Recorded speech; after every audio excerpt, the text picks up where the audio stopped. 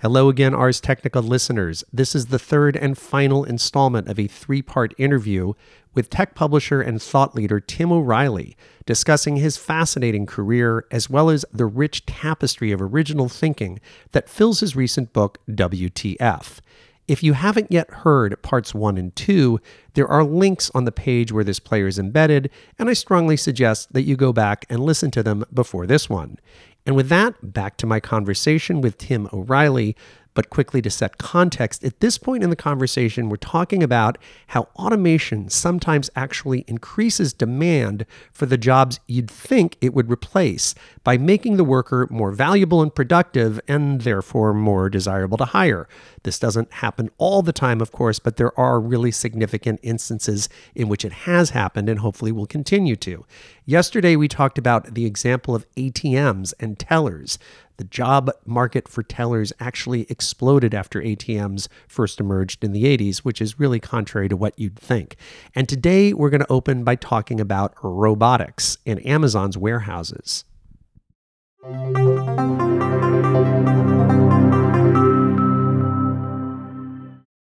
And we see it right now with Amazon and robots. Oh gosh, yeah, that's an incredible example. And I'll actually quote your own book to you because I found this example so powerful. I pulled out the passage and you wrote, robots seem to have accelerated Amazon's human hiring. From 2014 to 2016, the company went from having 1,400 robots in its warehouses to 45,000. During the same time frame, it added nearly 200,000 full-time employees. It added 110,000 employees in 2016 alone, most of them in its highly automated fulfillment centers. Then you added, they can't hire fast enough. Robots allow Amazon to pack more products into the same warehouse footprint and make human workers more productive. They aren't replacing people, they're augmenting them. And to that, I'll add, just a few days ago, and I'll put a link in the show notes, there was an amazing article in the New York Times about this very phenomenon. It's almost like a photo essay. It also has videos of these Kiva robots from inside the Amazon warehouses. And you see some of the workers who had formerly just been doing very simple pick and lift stuff. Some of them are now like maestros in front of a symphony conducting these platoons of robots. Yeah, so the point is that if we actually use technology to do new things or to do more of the things that make our society more productive, again, Amazon will deliver to you now in many locations same day. So we don't have to run out of jobs. And this really comes back to this notion in the book of the collective intelligences and really and algorithmic thinking. And it turns out that if you look at algorithmic systems like Google uses to give you search results or Facebook uses to curate the news feed, they have what in the book I describe as a fitness function. It's often called an objective function. And it basically is the thing that you're trying to optimize for. And so Google is trying to optimize for relevance, and they measure it by, did people seem to find what they want? Literally, if Google succeeds, you basically click on a Google result, and then you don't come back because it was the right result. And it knows that was a success. That's right. Same thing with an ad. You click through and you do something. And they built their business model around that.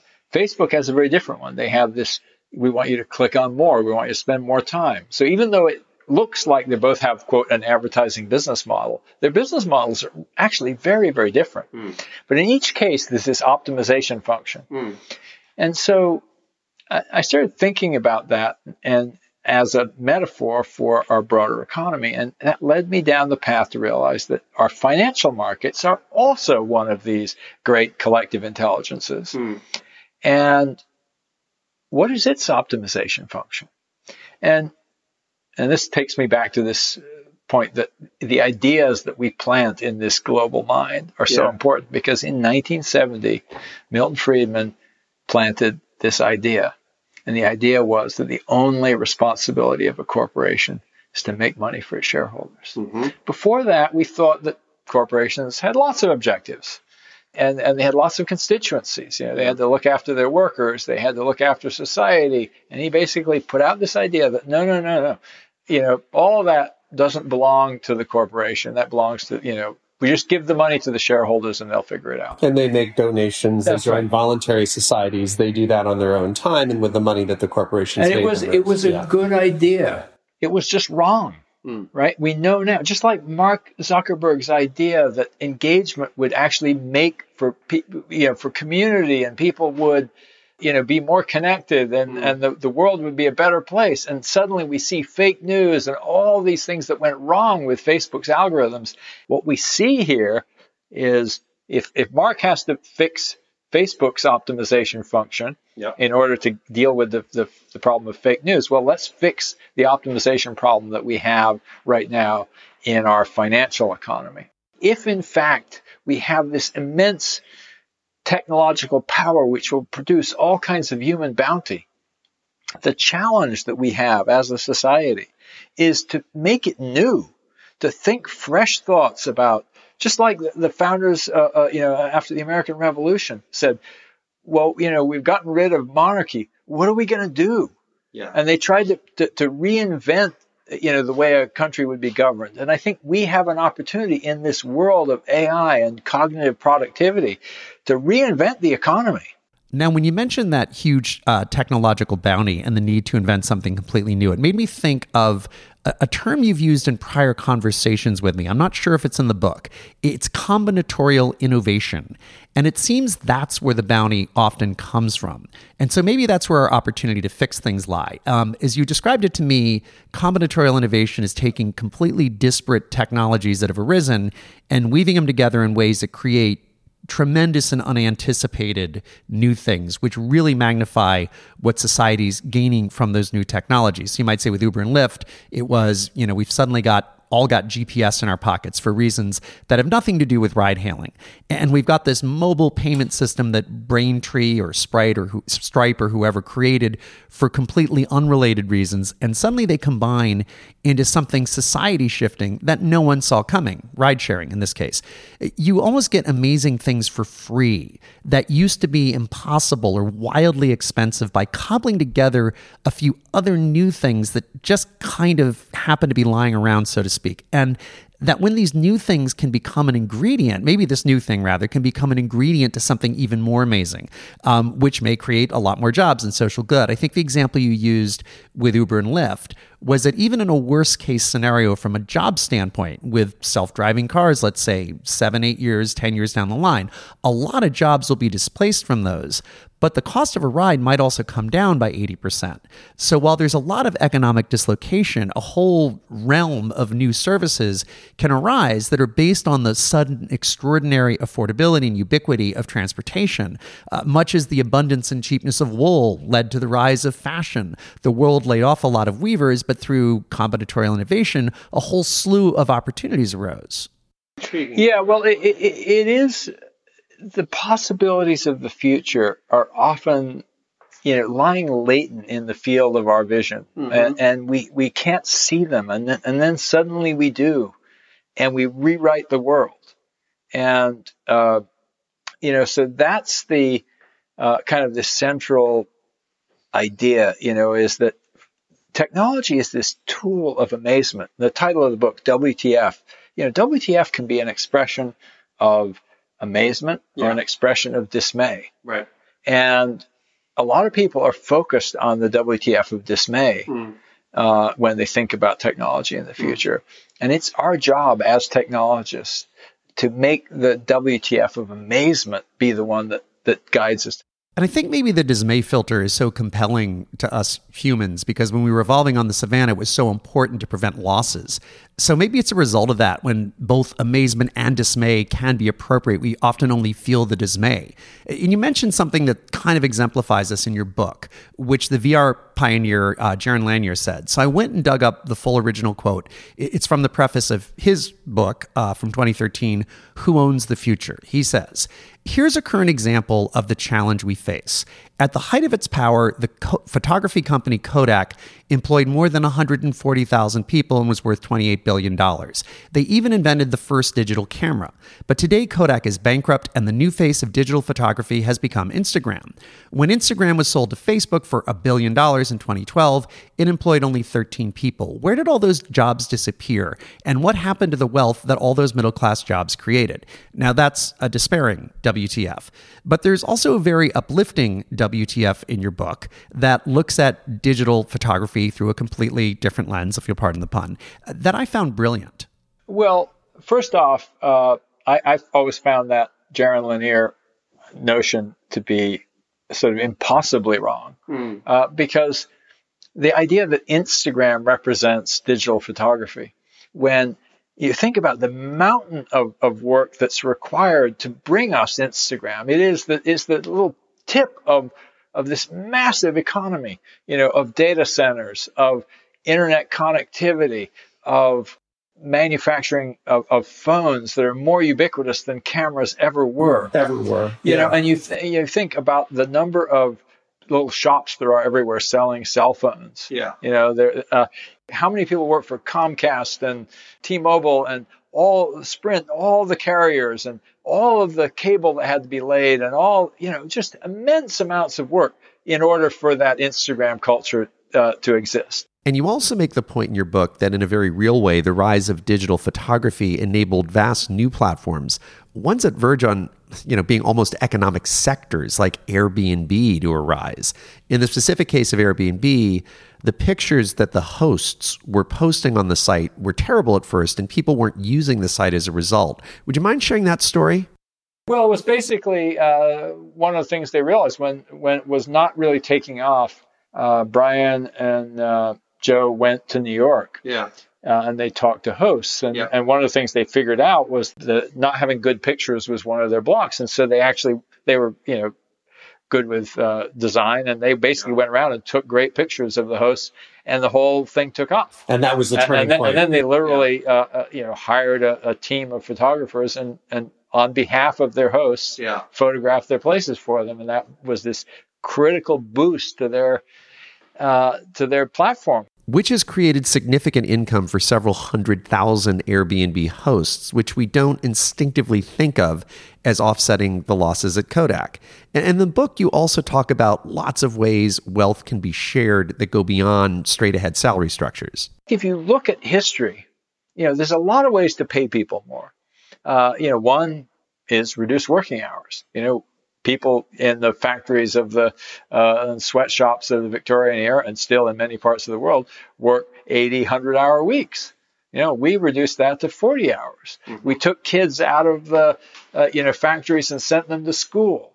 And so, whether it's literally cut back working hours or whether it's, introduce new kinds of benefits like family care, time off, is really a way of reducing working hours.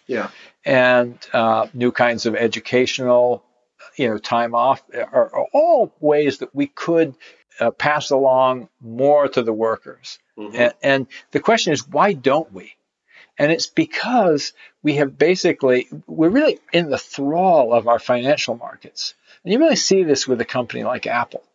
Here's Apple, the most successful company in the history of the world when it comes to profits. These are profits in the real market of people give you money for your stuff, and you have actual cash, and they don't need any money from financial markets, and yet they're still somehow slave to financial markets, so that somebody like Carl Icahn can come along, buy a position in the stock, and say, we're going to fire you unless you give us that money. But they are compelled by the master algorithm of our economy to keep making more money, to keep their stock price going up. That's my economic screed that's at the heart of the book is, what we learn from technology is that technology wants to fix things. How do you weight the algorithm differently at O'Reilly Media? I mean, you're pretty much immune from the markets, right? You never took venture capital. Right. We're a private company. Again, in our small way, we're not, we try to pay people well. We, as a platform, we have our online platform, Safari. we think all the time about the health of the entire platform. So how many folks are at O'Reilly now? About 400. About 400. That's a good number. And how many books have you put out now? Is it hundreds or is it into the thousands? I'm sure it's many thousands. Many thousands. Yeah, we've been doing this for 30 years and multiple editions and books come and go. I don't know if it's tens of thousands, but it's definitely many thousands. That's a lot of books. And I say that as an author. And speaking of which, I know from prior conversations that science fiction has impacted you a lot ever since you were a kid. So to tap briefly into your own inner science fiction author, do you think the people of the future will have a relationship with technology that's basically an extension of what we've experienced? Or do you think they'll be transformed by technology in fundamentally different ways? Yes, the people of the future are going to be transformed by technology in different ways. And I was very conscious of that also when I was a kid.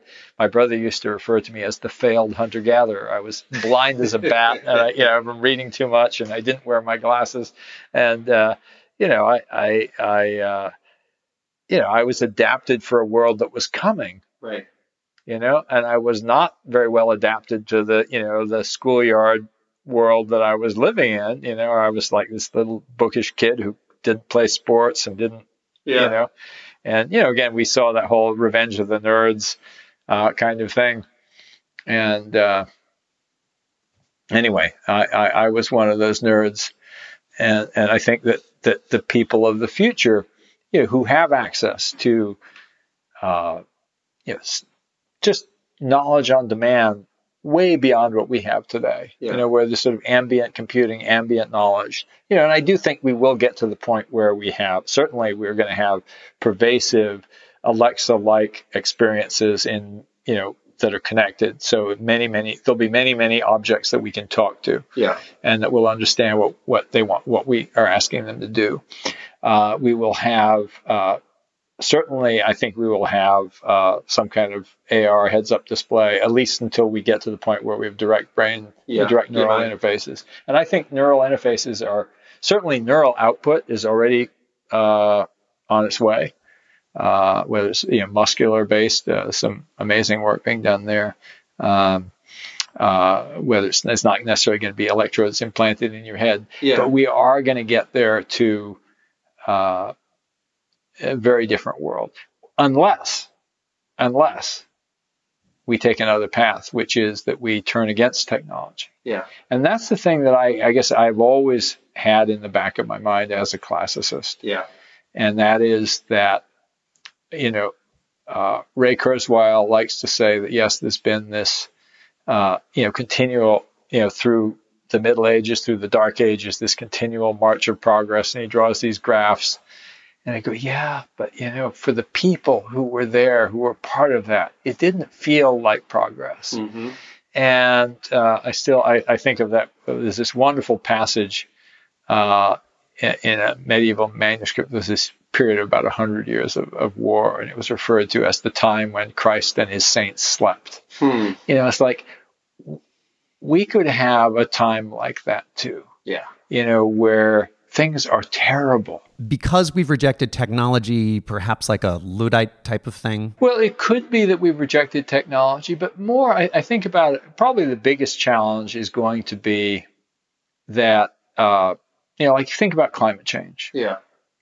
And you think about what we just experienced in Houston and now in Puerto Rico, and these terrific natural disasters, and they're happening all over the world. And you think about how much of our economic activity is going to be diverted towards fixing those things. And, you're going to end up with disasters. You're going to end up with, more and more refugees. You're going to end up with political instability. And the whole thing comes crashing down. And that's a very dark scenario that is very much in the realm of possibility. And I end the book actually with a little exercise in scenario planning, which of course is this discipline for imagining very different futures. And then thinking about what is a robust strategy, what is a strategy which makes sense in the face of these wildly divergent futures, one in which there's incredible abundance and one in which there's, the collapse of society as we know it. And to me, the strategy that is good, whichever way you go, is one in which generosity and trying to build a better world for all of us is part of it. We will make better decisions if that's our operating premise. Are you worried about people turning against technology? We've seen what might be early signs of that in San Francisco, if not yet against technology per se. There have been people throwing rocks at the Google buses and so forth. And there are a couple speculative passages in your book where you talk about the Luddites going way back. And you talk about the possibility that perhaps in reaction to, say, maybe it's climate change or other things that people have dissatisfaction about, inequality, there might be a turning against technology. Oh, absolutely. In fact, one of the reasons that I wrote the book was that I saw this coming. I started this conference called the Next Economy Summit. I started working on it in 2013 because I was seeing this coming, that we were going to turn against technology because technology is being used to put people out of jobs. Mm-hmm. This narrative about disruption, we're going to get rid of this. And the counter narrative I'm trying to put out is like, no, that's not what technology is for. Yeah. We saw this blow up recently around this startup called Bodega. And it was like, we're going to disrupt the Bodega, the little corner store. We're going to put them out of work with automated kiosks. My wife, Jen Palka, wrote a piece 3 or 4 years ago called Bodega 2.0 that was the real vision of what would be the disruptive pattern for bodegas. And it's how would we build a platform infrastructure for bodegas so that they had the kind of intelligence about what the market wants that Walmart has, for example. Augmented bodegas, augmented workers. That's right. Yeah. Augmented bodegas, platforms where they could buy stuff for cheap, so that the people in these poor neighborhoods would actually have access to cheaper food. The people who are the poorest have to pay the most for the worst products. How would we solve that problem? Now that's what Silicon Valley should be working on. That's Bodega 2.0, not some automat so that, we don't have to have a proprietor there. This just reminds me that one of the things I love about your book is the extraordinary empathy you express for even the angriest, let's call them disruptees. I mean, the term Luddite is almost always used, especially by folks in tech, in a highly pejorative way, and there's very little empathy for them. But there's this wonderful passage that, again, compels me to quote your book back to you, when you were talking about the pain that the actual historical Luddites were motivated by when they wrecked those machines.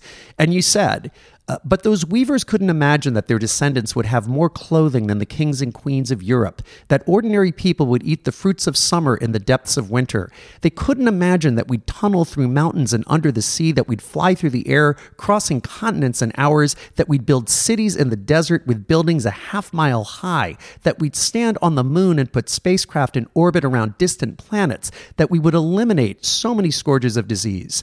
That is just profoundly empathetic, optimistic, and very lyrical. Yeah, I also said, and they could not imagine that their descendants would, I forget exactly how I said it, enjoy fulfilling work, bringing all this magic to life.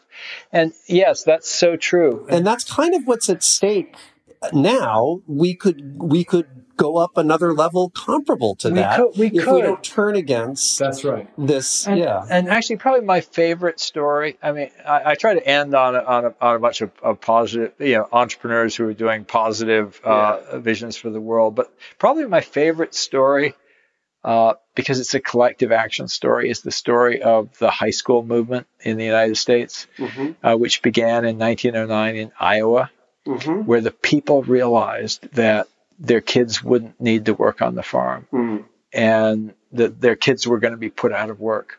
And there was basically this organic movement that spread. And from 1909, 9% of eligible age, teenagers went to high school in the United States. Yeah. And by 1935, that's just 24 years later, it was up to 70%.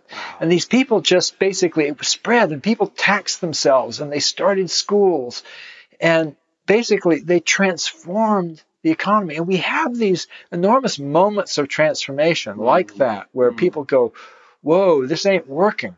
We can do something different. And so this whole generation that expected that just like their parents, they'd work on the farm, suddenly didn't have to. And that phrase "didn't have to" is so powerful because it sounds like they started out thinking they couldn't work on the farm, which had to be terrifying. But then moving from couldn't to don't have to is so bold, and it led them to create something so much bigger. That's exciting. And the thing that really triggered me into that story was this wonderful statement from Bob Putnam, the author of Bowling Alone and various other books. Yeah. And he said at a meeting I was at, he said, all of the great advances in our society have come when we have invested in other people's children. And I love that statement because that is what is before us. We have to invest in our children and our grandchildren. And when we think about them as the object of our economy, to make a better world for those who follow us, we are going to be able to create this magical world where WTF is an expression of amazement. And that is,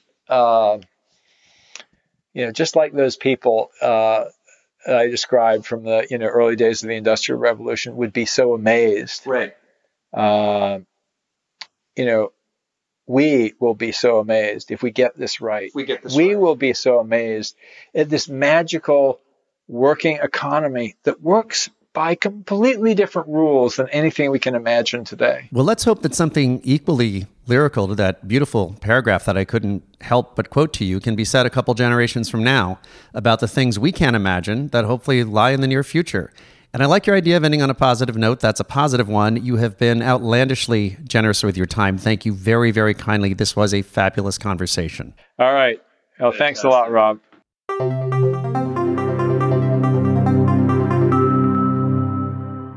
So I hope you enjoyed that. That was actually my first ever proper conversation with Tim. We've crossed paths a few times over the years and exchanged brief pleasantries, but that was the first time we sat down and talked one-on-one for longer than even a minute. And it was a great honor and an education for me. It was also wonderful to be able to document such a personally significant conversation. It's just too bad I had to use my iPhone to do it. So apologies once again for the sound quality. It's ironic that this should happen just a few days after none other than Sam Harris publicly called me out, quite appropriately, I'll add, for the consistently low quality of the consonant P as recorded in our interview. So apologies to Sam as well as Tim. At episode 10, I still have a lot to learn. If you enjoyed this interview, you should seriously consider checking out Tim's book, WTF. Personally, for me, the book was a feast. Although I should note that in many ways, I'm the ideal audience for it. I'm fascinated by the history of the commercial internet, which, when he wasn't personally shaping it, Tim documented from a front and center seat. I'm also optimistic by nature, almost pathologically so, according to those who know me the best. So the book's largely optimistic message resonates strongly with me. And I love elegant, counterintuitive framings of complex events and processes, a domain that Tim has few, if any, peers in. His response to Jaron Lanier's dour comparison of Kodak to Instagram is, to a mind like mine, a veritable work of art. So, Ars Technica listeners, here we conclude the third and final installment of my interview with Tim O'Reilly. I do hope you enjoyed it. And if you do enjoy my work, I hope you'll consider visiting my site at after-on.com, or just type the words "After On" into your favorite podcast player and scroll through the episodes. You'll find lots of stuff about life sciences, above all genomics and synthetic biology, conversations about robotics, privacy and government hacking, quantum computing, cryptocurrency, astrophysics, drones, augmented reality, did I say that already, and a whole lot more. Or you could join me in September here on Ars. Yes, September. We're taking August off from this lunchtime series to let everyone better focus on the tail end of the summer, or the winter if you're in the Southern Hemisphere. But starting in early September, we'll be back again with lots of fascinating conversations about tech, science, and society. I do hope you'll join us then.